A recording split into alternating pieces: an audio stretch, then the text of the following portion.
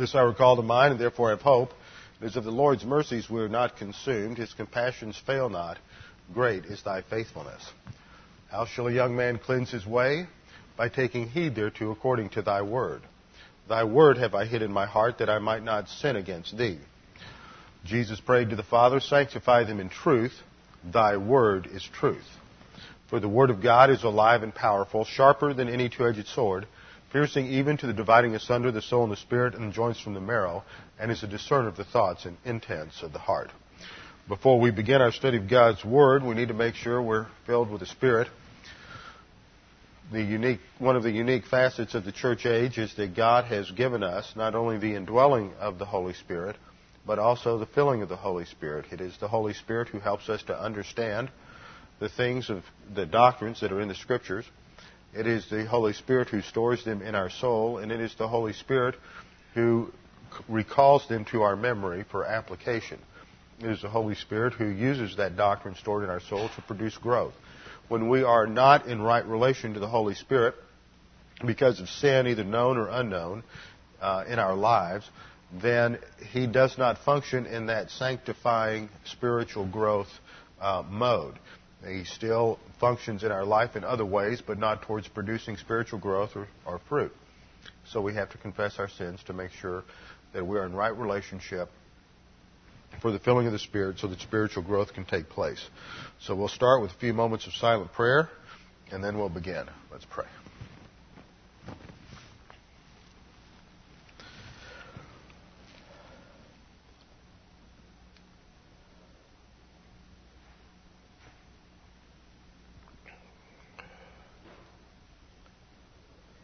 Father, we do thank you that we can come to you tonight to study your word, that our souls can be refreshed by your word and the truth of your word, that you use it in our lives to sanctify us, to bring us to a complete understanding of who you are and how you work in history. Now, Father, as we continue our study of dispensations and covenants, we pray that we might be impressed with your plan and how you are demonstrating your character in different ways in each dispensation, manifesting different aspects of your character and emphasizing different character qualities in us, that we might be effective witnesses in the angelic conflict. We pray that we might be able to understand the things and assimilate the things that we're studying this evening. We pray in Christ's name. Amen. The last 2 or 3 classes we've been focusing on the New Covenant. And last time we finally got to the question of what is the relationship of the church to the New Covenant. By way of review, we saw that in Jeremiah chapter 32 and following, that the New Covenant was promised by God to Israel. The New Covenant would replace the Old Covenant called the Mosaic Law. It would be different from the Old Covenant. The covenant is said to be made with the house of Israel and the house of Judah. In our study of covenants, what we have seen is that God makes a covenant with man. There are 2 parties. God is the party, the first part, and man, or an individual who represents a segment of humanity, is party of the second part. There were 3 initial Gentile covenants. The second and third modified the first because of sin and judgment on the planet. The Edenic or creation covenant, the Adamic covenant, and the Noahic covenant, which is still in effect. Now, I want you to notice, because we'll come back to this later on, that there's a major transition that takes place when God called out Abraham.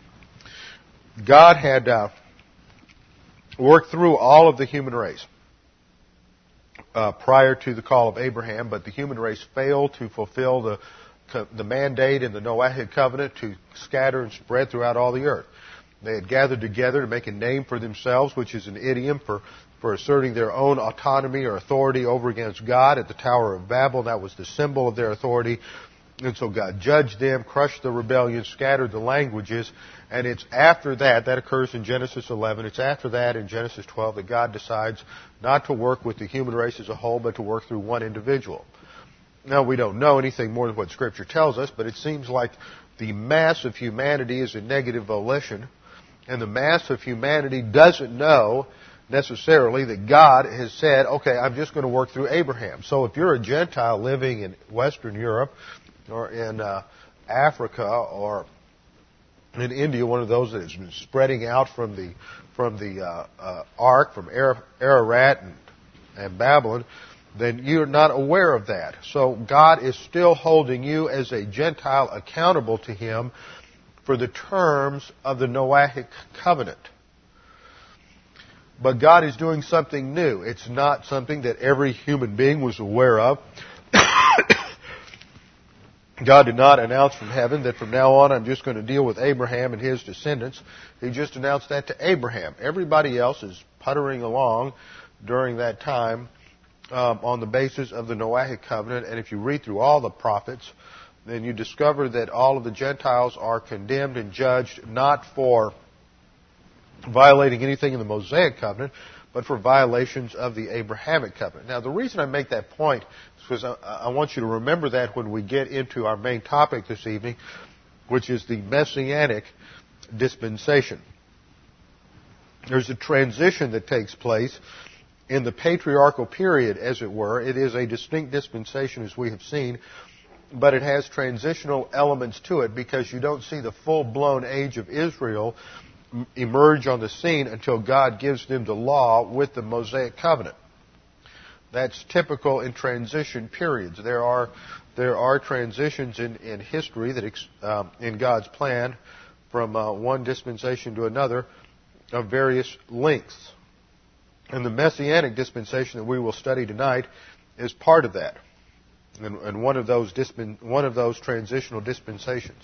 Now we saw that the Abrahamic covenant is the main covenant that God makes with the Jews, and it is further elucidated in three distinct covenants: the real estate or land covenant, Deuteronomy 28 and 29, the Davidic covenant of 2 Samuel 7, and the new covenant of Jeremiah 31.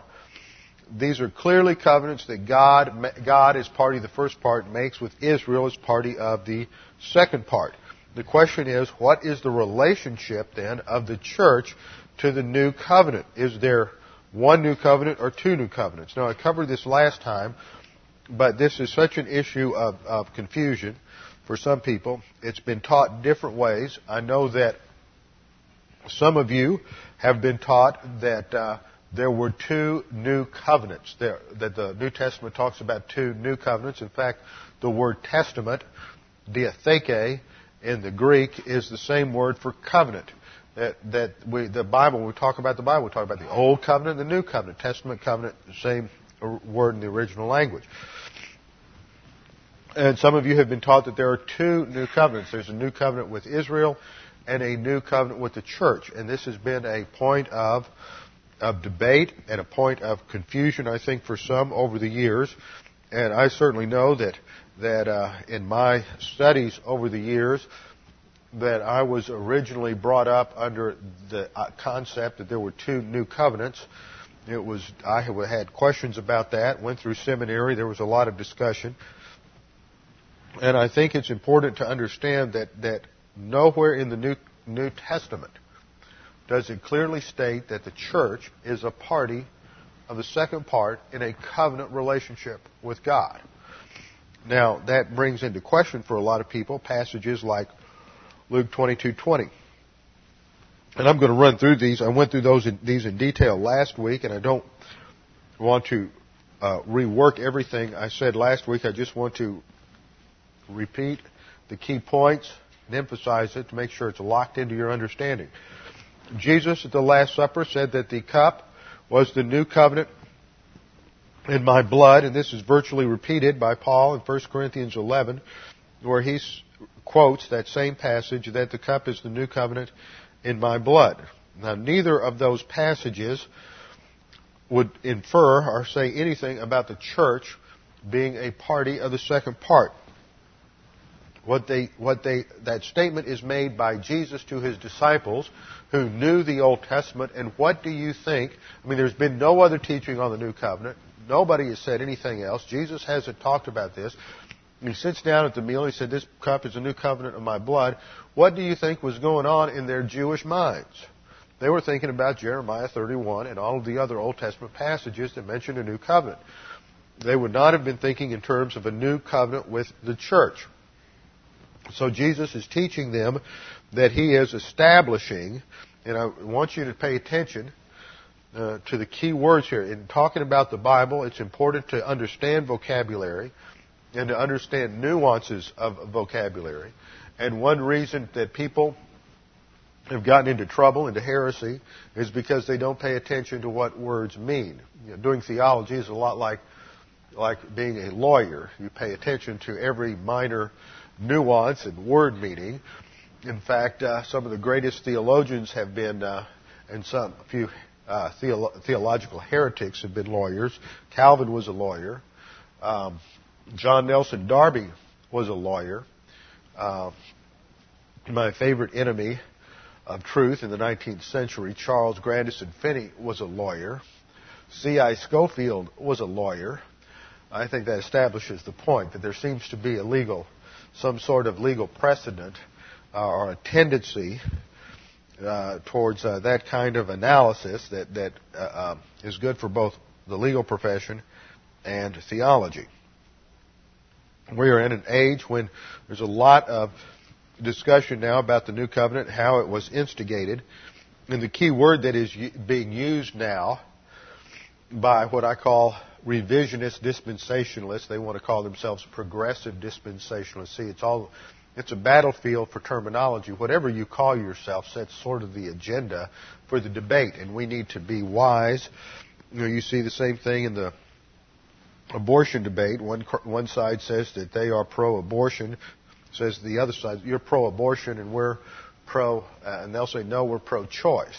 So it all depends on what you call yourself, and it'll slant and color the debate. One side is pro-life, indicating that the other side would be pro-death.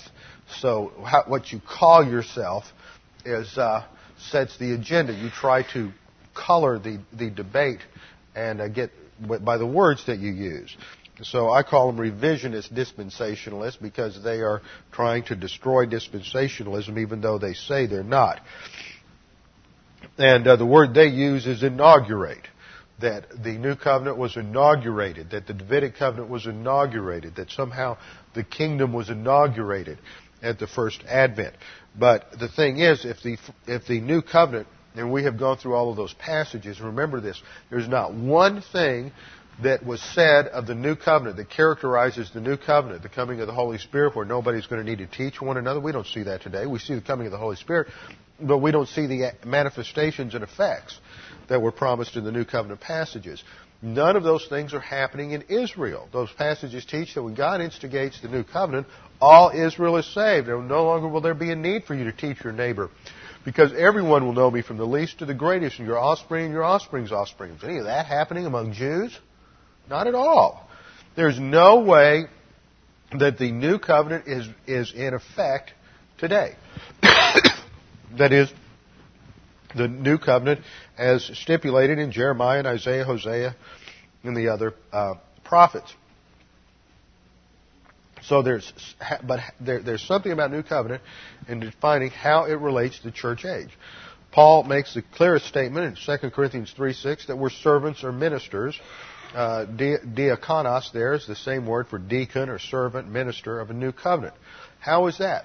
It is that just as in the Old Testament, just as God, party the first part, made a covenant with Abraham, party the second part, and said, through you I will bless all nations, the all nations are not party the second part, but they get the overflow blessings because God's in a contractual relationship with Abraham.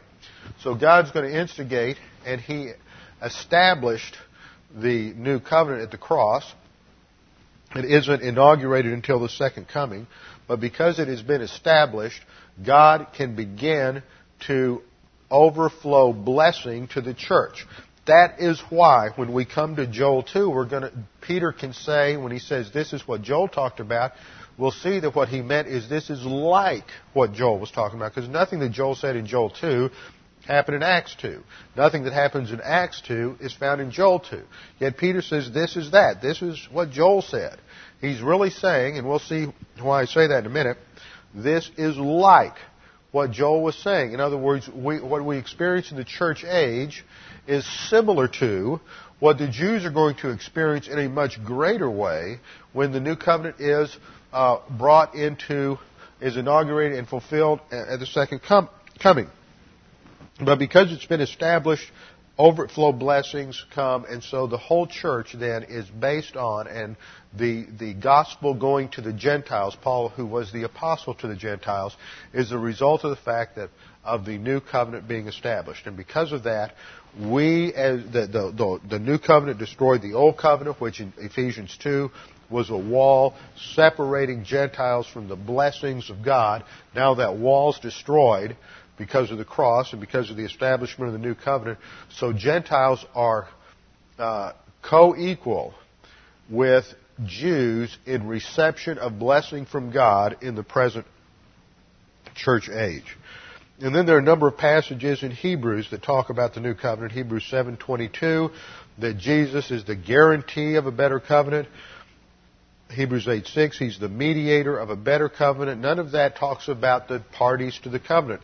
He's writing to Jews in Hebrews, and when he writes to Jews as new covenant, it's clear that they would understand him to be talking about Jeremiah 31, which indeed he quotes completely in Hebrews 8:7-12. And verse 13 of that passage indicates his whole point. He quoted the entire section from Jeremiah just to make one point.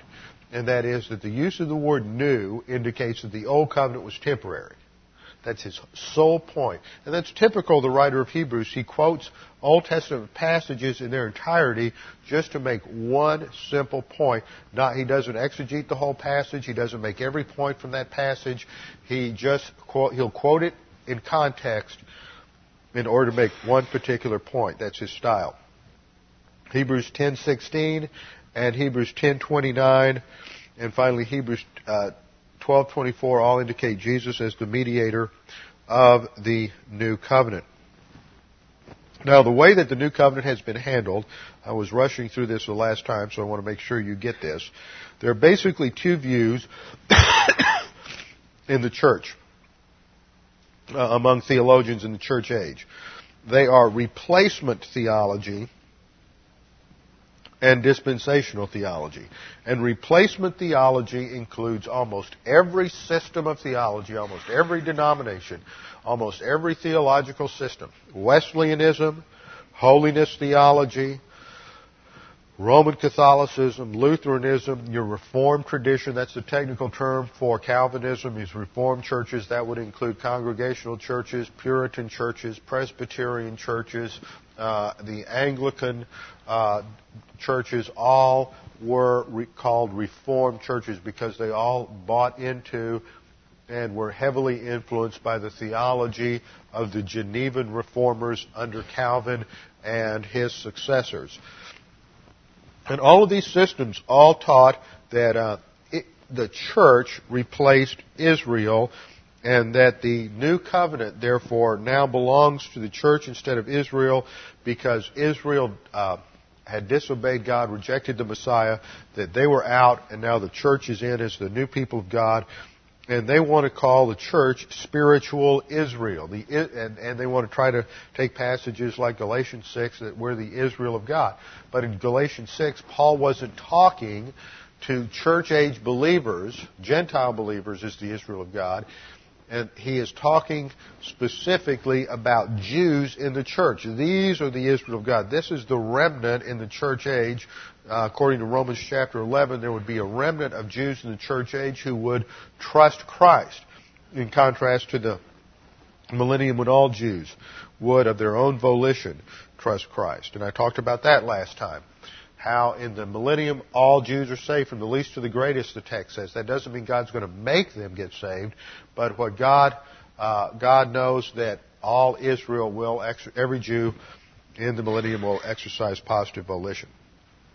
Well, there's two views in replacement theology, and the first is the views of amillennialism and postmillennialism. Now, amillennialism is a Greek prefix called the alpha privative, which is a negation. It's like un or no. and that means literally no 1,000-year reign, no literal 1,000-year reign. And in amillennialism, you have Jesus come at the cross, then you have the church age, and this is allegorized as the millennium. It's not a literal 1,000-year rule and reign, it's just the spiritual reign of Christ in our hearts. Doesn't that sound so pious and so good? And then at the end of the age, Jesus returns at the second coming, and then you have the beginning of eternity. That's amillennialism. In postmillennialism, you have the church gradually increases in terms of its witness until eventually all are saved, and due to the influence of the church, the millennium is ushered in, and it's, depending on who you read, it's either a literal 1,000-year reign or not, but you have the ushering in of the millennium, and then Jesus comes back after the millennium. That's post. After the millennium. And that was a dominant view in American church history from about the 1750s up until the Civil War. And it really got its death knell with the destruction of World War I. There was such technological advance. Everybody, especially in the United States, everybody was so optimistic that they just thought everything was getting better and better and better, and that generated all kinds of problems because they were trying to, from their post-millennialism, they were trying to perfect society. And so that had a tremendous impact on politics and all of the reform movements of the 19th century, from the anti-slavery movement to the temperance movement to the women's suffrage movement to labor movements, were all influenced and motivated by this arrogant concept that we were going to perfect society. That doesn't mean that what they wanted was necessarily wrong, but they were going about it the wrong way, and a right thing done in a wrong way is wrong. And if you want to try to achieve correct ends on wrong, arrogant means, then it will self-destruct. And that's what has happened in the 20th century, is that we continue to watch our culture fragment because of what happened back in the 19th century. And it was during that same time in the 19th century that you had theologians begin really working out as a result of what had happened from the Reformation in the 1500s on. You had a continuous increase and return to a literal interpretation of Scripture, and the more there was an emphasis on a literal interpretation of Scripture, the more they began to interpret prophecy literally, and that meant that a 1,000-year reign in the future was taken as a literal reign of Christ, and that He would return before that. Now, that is a view that's called historic premillennialism, and it was developed in the 16th and 17th century, and that's another replacement theology, because they looked at it in a similar way, that Christ replaces Israel and is in Christ. So Israel is out and replaced by Christ. The church is in Christ, and so by being in Christ, they fulfill the new covenant and benefit from it, so that they enjoy an already, that's a term that they use, an already fulfillment, but it's not fully here yet. It's already, but not yet. That's the terminology they use. And then we have this new crowd that comes along as part of dispensationalism. Now, dispensationalists don't replace Israel with the church. They see the church as a parenthesis in God's plan. It was unannounced in the Old Testament up to the time of Christ. It's unannounced, and then you have the inauguration of the church on Pentecost in 33 A.D. And from Pentecost of 33 A.D. until the church is raptured, there's a unique and distinct work of God called the church, the bride of Christ, that is on the earth. And when the church is raptured, then God returns to the game plan for Israel, and you have the last 7 years, or the last week of Daniel's 70 weeks, a 7-year period called the time of Jacob's trouble, which indicates its Jewish emphasis, and is the time of the Great Tribulation. Jesus Christ returns at the end, at the Battle of Armageddon, saves the human race from total destruction. And at that point, all Jews are saved, all Israel is saved, and all unbelieving Gentiles are taken off the earth and put into Hades, and all believers go into the church age. You have Gentile believers, and you have Jewish believers, and they do not have resurrection bodies, and they will give birth to children who have sin natures. Because they don't have resurrection bodies, they have sin natures, and so they will give birth to children and offspring with sin natures. And among the Gentiles there will be a revolt called the Gog and Magog revolution at the end of the millennium, and God destroys them by fire, and that's the end of human history. So this is the period of new covenant fulfillment right here during the millennium period. It's tied in with the ultimate fulfillment of the Davidic covenant and the land covenant. They all are fulfilled together. They all intertwine and interconnect in the Abrahamic covenant. Now the progressive dispensationalist view, or revisionist dispensationalist view, comes along and says that the covenant was inaugurated here during Christ at the cross, and it gradually comes in. And they borrow. See, it's the same already not yet view of historic premillennialism. So you see, this is one of the dangers, one of the many ways in which the new revisionist dispensationalists are borrowing from replacement theology and interpreting Scripture the same way the replacement guys do, and bringing that into their dispensational system. That's the danger of progressive dispensationalism. And you have to understand that, because what's coming out of Dallas Seminary and most seminaries today is are men who are committed to this new progressive dispensationalist, because they don't know any better, because that's what their theology professors are teaching them in the classroom, and they're not being exposed to traditional dispensationalism anymore. And so what you see here is, by taking concepts and categories from a replacement view and bringing them into a non-replacement theology, you're muddying the waters, and it will eventually destroy dispensational thought. So that is why it's important to understand these distinctions.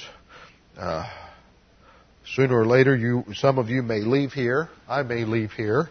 One never knows what the future holds. There are people who are listening to this on tape who are going to churches where there are problems in this area, and so we need to be forewarned about them. Now, among dispensationalists, there have been a couple of different views. One was that the old Scofield view was that that the two covenants were one covenant with two aspects. The problem with that is the Scripture never really teaches which aspects are for which people.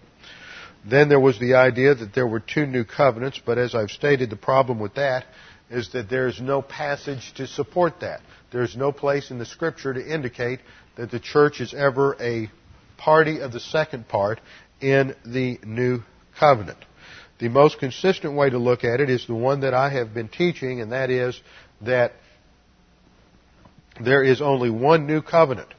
And that new covenant was established at the cross, and it will be fulfilled, and that's indicated on the chart by the solid line. It will be fulfilled at the second coming. But the broken line indicates that there is an overflow of blessing to the church age, and so the establishment of the new covenant becomes a foundation for what God is doing in the unique work of the church age during this time in history. And I concluded last time with 5 points. They are, first of all, that the church does not fulfill the new covenant as described and prophesied in Isaiah, Jeremiah, Ezekiel, Hosea, and Joel. The new covenant is made with Israel and Judah, and it's not fulfilled until Israel enters into the land. Secondly, the silence of the Old Testament prophets regarding the church does not automatically exclude the church from participating in the blessings of the New Covenant, since the church is a mystery in the Old Testament. So just because there is silence regarding the church does not automatically exclude the church. Third, blessings for the Gentiles in the Old Testament was based on the Abrahamic covenant. It's not based on anything else. In the same way, blessing for Gentiles in all ages are based on aspects of the Abrahamic covenant called the Davidic covenant and the New Covenant. Fourth point was that the church participates in some New Covenant blessings, but not all. Similarity does not mean identity, and just because some of our blessings are similar doesn't mean it's automatically the New Covenant. The fifth point, in terms of summary, was that the church is related to the New Covenant by virtue of the blessing paragraph to the Gentiles in the Abrahamic covenant. Thus, because the New Covenant was established by Christ's substitutionary atonement, the dividing wall of Ephesians 2 is broken down, and we have equal access to God's blessings. And then sixth, the application of this to the present age comes through evangelism, because that brings us into a unique relationship with Jesus, who is the mediator of the New Covenant. Now that brings us up to our next dispensation. We have seen in the Old Testament there's two major ages, the age of the Gentiles and the age of Israel. The age of the Gentiles was broken into three dispensations. The age of perfect environment, then the age of human conscience, and the age of human government. Then the age of Israel, you have two periods, the age of the patriarchs and the age of Israel. This ends at the cross. Now the church age doesn't begin until the day of Pentecost. But there's a transition period during the life of Christ it has many of the marks of a dispensation. Remember what I said about Abraham. When God called out Abraham, nobody else knew what was going on with Abraham. God calls Abraham and says, Abraham, I want you to go from Ur of the Chaldees over to a land I'm going to give you. Nobody else knows what's going on. It's isolated. He's dealing with one individual, but that one individual represents a totally new plan in the outworking of human history. The same thing happens with Jesus Christ. When you come along and want to make the Messianic dispensation of the time of Christ's life on the earth another dispensation, not too many people do that today. Most people go along with C.I. Scofield's dispensational plan, and there aren't too many people who want to deviate from that anymore. But that has not always been the case. On the overhead, I've got a chart of four different dispensationalists. We have the first one, Pierre Poiret, in 1646 to 1719, so roughly around 1700. He broke down the dispensations. Now these first two, Poiret and Watts, are not dispensationalists in the classic sense. I don't want to confuse you with that.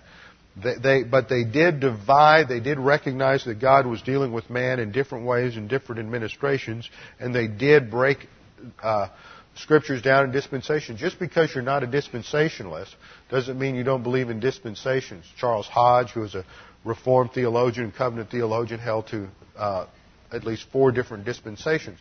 So there were many others who've held to different breakdowns. And this is just to show you how others have broken down the dispensation historically. He had a period from the creation to the deluge, from creation to the flood, then from the flood to Moses. And then he broke the age of Israel down into two sections, from Moses to the prophets and the prophets to Christ.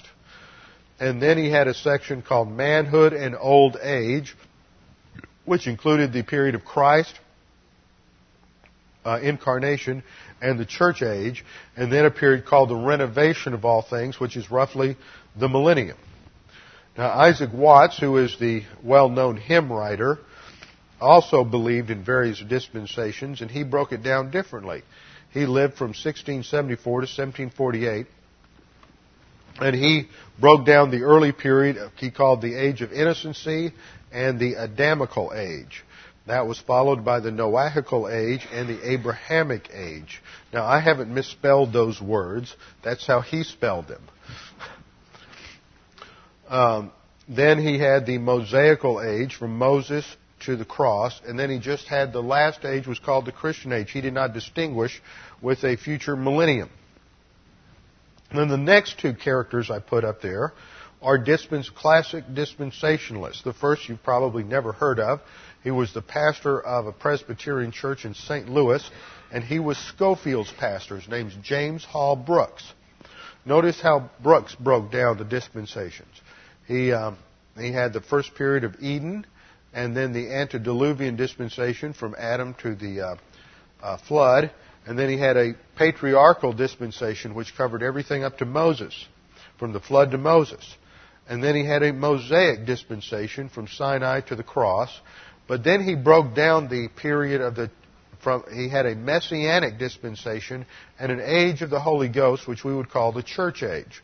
So he has a separate and distinct dispensation for the life of Christ. There were others who do this. I picked these four because they were representative of various ways in which dispensations were classified. So James Hall Brooks held to the life of Christ as a distinct dispensation, followed by the age of the Holy Ghost and the millennial kingdom.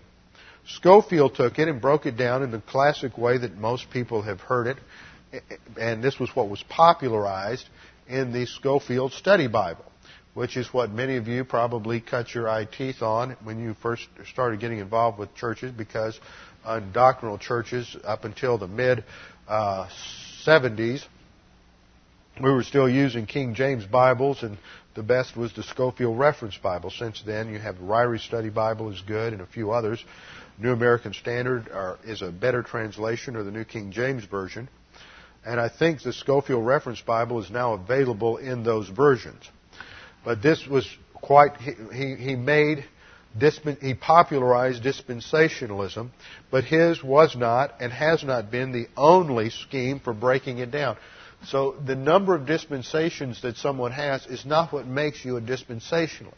What makes you a dispensationalist is that you understand that there is a distinction in God's plan between God's plan for Israel and God's plan for the church. And that's based on a consistent use of a literal interpretation of Scripture. But anyway, I wanted to show you that because some people raise a question every now and then. I'll talk about the age of the Messiah as a distinct dispensation, and I like that terminology because it is Old Testament. When Jesus came up until he was rejected by the Pharisees, he came to offer the kingdom. It was a legitimate offer. He was coming as the Messiah to Israel. So that is a major thrust in Jesus' ministry. It is not until the rejection occurs, and in Matthew 12, when Jesus begins to talk in parables to the disciples, and he begins to start teaching some church-age truth in light of what is coming. So we have a distinction there, and I think there is grounds for making the age of Messiah a distinct dispensation. Now, when we've gone through this, I have emphasized the fact that each dispensation, there is a name for the dispensation based on a key person or key issue. There's a responsibility that's highlighted, a distinct responsibility, a test, failure for the test, a judgment. There's the grace provision, operation of grace in that age, that dispensation, a volitional issue, and it is related in a particular way to the angelic conflict. Now, there are distinct answers to each of those categories in the age of the life of Christ. Whether you call it the age of the hypostatic union or the Messianic age, we're talking about the same thing. The central person is Jesus Christ. God is working through Jesus Christ, just as God worked alone with Abraham and nobody else in the world knew what was going on. God is doing something unique in Jesus Christ. One of the things I said was that there is the shift from one dispensation to another is always marked by new revelation. What can be more profound in terms of new revelation than the Logos of God? That in the beginning was the Word, and the Word was with God, in John 1:1 and John 1:14, and the Word became flesh and dwelt among us, and we beheld His glory full of grace and truth, and no one has seen the Father except the only begotten one who has explained Him. And in the Greek that exegeted him. It is Jesus Christ who is the ultimate revelation of God. So what can be more profound than the incarnation of the second person of the Trinity in starting and indicating a new dispensation? There is some new revelation there that is more profound than any of the new revelation given to Noah, to Abraham, to the prophets, or anyone else. It is God incarnate now, Emmanuel, God with us. So the central person is Jesus Christ, who brings completely new revelation. The name of the dispensation derives from his offer to Israel as the Messiah. He offered himself as Messiah, and in fulfillment of all of the Old Testament prophecies. The major responsibility for Israel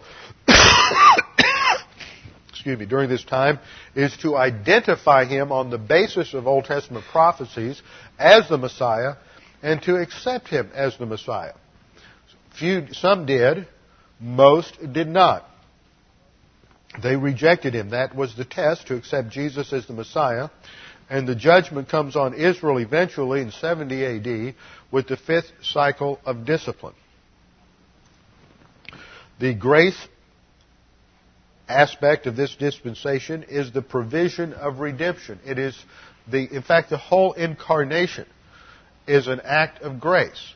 Because God himself has become incarnate, he is living among men, demonstrating and fulfilling all the requirements of the Old Testament law, while at the same time doing it in a way that sets the precedent for the spiritual life of the church age. He lived his life filled with the Spirit, and on the power of God the Holy Spirit, fulfilled all the requirements of the law. So Jesus is without sin. The volition issue related to the test and responsibility is to accept or to reject Jesus as the Messiah, specifically targeted at Israel. And then in terms of the angelic conflict, there is an intensification of opposition. There is more demonic assault, and in fact almost all of the passages that deal with demons in the New Testament are related to the Gospels and to the early years of the church as Satan is expressing his opposition to what is going on, because he sees this as the focal point of all of human history. So there's an intensification of opposition and an assault on the Messiah. There is Herod is moved to destroy all of the infants under the age of 2 in an attempt to destroy Christ. There are the various assaults on Christ. Increased demonic activity, ultimately culminating in what Satan thought was his victory in getting Jesus crucified and rejected by the Jews, but that turned out to be what's called a Pyrrhic victory. It cost him everything. He won the battle but lost the war, and that is the end of Satan's whole attempt. Is destroyed by the fact that Christ was able to go to the cross and pay the penalty for man's sins. So for that reason, I see that the life of Christ is a distinct dispensation. He is fulfilling the law. He's the end of the law. He fulfills all the requirements of the law. And yet at the same time, and this is what's crucial, in the way he does that, he establishes the precedent for the church age. So that when we as believers come to the spiritual life, we don't look back to the Mosaic law as the precedence for the spiritual life. That's what Lutherans do, Roman Catholics do, that's what Presbyterians do, that's what all the replacement theology groups do. Whatever group they are, they all look to the Mosaic law in some way. Partially they'll say, well, the ceremonial law was fulfilled by Christ in the crucifixion, and that's no longer applicable, but everything else is. And all of these groups go back to the Mosaic law as the precedence for the spiritual life in the church age. But in dispensationalism, because we see that there's a distinction between Israel and the church, and because when Jesus Christ came, the Scriptures clearly teach that He is the end of the law, that the spiritual life of the believer in the church age is far and above and beyond the spiritual life of a believer in any other dispensation. Because it is based on this unique role of God, the Holy Spirit, in the life of the believer. Not only are we indwelt by the Holy Spirit and baptized into Christ's death, burial, and resurrection by God the Holy Spirit, but we can also have the filling of God the Holy Spirit, who teaches us and teaches us doctrine, helps us to understand it, stores it in our soul, and brings it back to our memory for application. So all of this, and spiritual growth, is related to the function of the Holy Spirit, who produces fruit in our lives, Galatians 5:17 to 23, and John 15. Abiding in Christ are all aspects of this, and so that the spiritual life of the church age is established by Christ's life, not by the Old Testament dispensations. That's why we don't go to the Old Testament to find a precedent for the mechanics of the spiritual life. So that lays the groundwork for the new dispensation that comes after the ascension, and that is the dispensation of the church age, also called the dispensation of grace. This is covered from Acts 2:1 to Revelation 19:21. That's the scripture for the church age or the dispensation of grace. Acts 2:1 to Revelation 19, from Acts 2:1 to the end of Revelation chapter.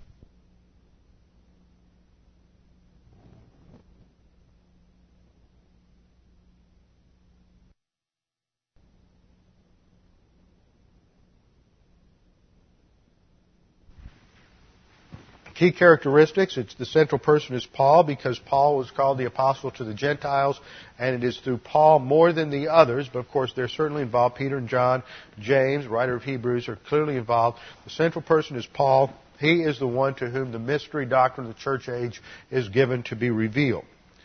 The name comes from John 1:17, that the law was given through Moses, but grace and truth have come through the Lord Jesus Christ.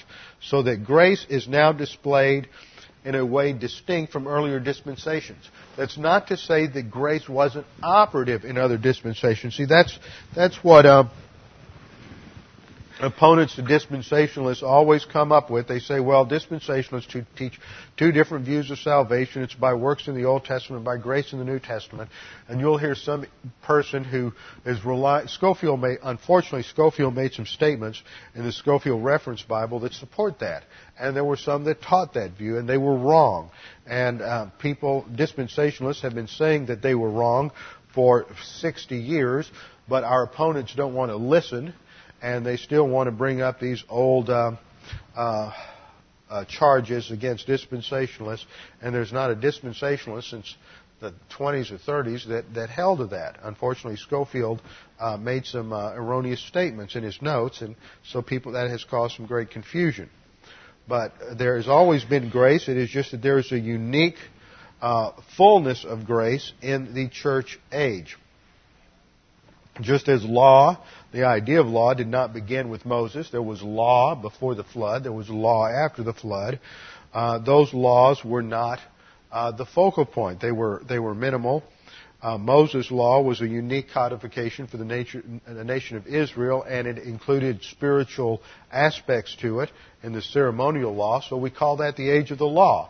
But it doesn't mean that there's no law at any other time. It doesn't mean that in the church age we're in an age of antinomianism where there aren't any spiritual mandates. So grace does not mean you get away with your sin. It just means that God deals with it in a unique way because Christ has come, and you're still going to go through divine discipline for sin.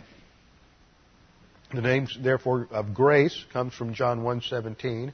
Calling it the church age indicates the major people group in this age. The responsibility is really twofold. First, to believe in Christ. That's the most important decision we can make in life. And then the second most important decision we make in life is how we grow as believers. So those are the two responsibilities in the church age. To trust Christ as Savior first, and second, to advance by means of grace and knowledge of our Lord Jesus Christ. The test, therefore, is the cross and spiritual advance in the believer's life. And the judgment that comes at the end of the age is the great tribulation upon those who have rejected Christ. And so the church is resurrected out from. There's an exit resurrection of the church that takes place, and it's imminent. It could happen at any time, and that is followed eventually by the Great Tribulation. There's a period of transition. We don't know how long, And then the Great Tribulation begins when the Prince who is to come signs a peace treaty with the Antichrist. Grace. There are multitudes of Gentiles are saved, while there's only a remnant of the Jews that are saved. The volitional issue is at the cross: accept or reject Christ as Messiah, and to grow spiritually and advance to spiritual maturity. And then in terms of the angelic conflict, Satan is going about as a roaring lion, seeking whom he may devour. And he does that in three ways. He blinds unbelievers to the truth of the gospel. Second, he tries to destroy the witness, the testimony of believers.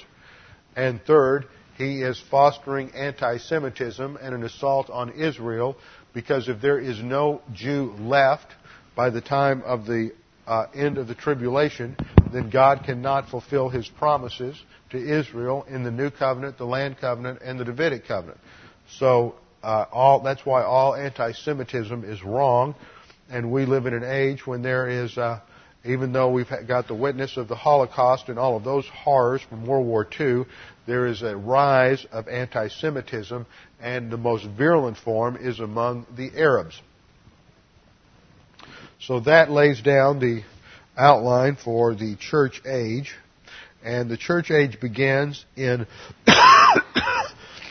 Acts chapter 2.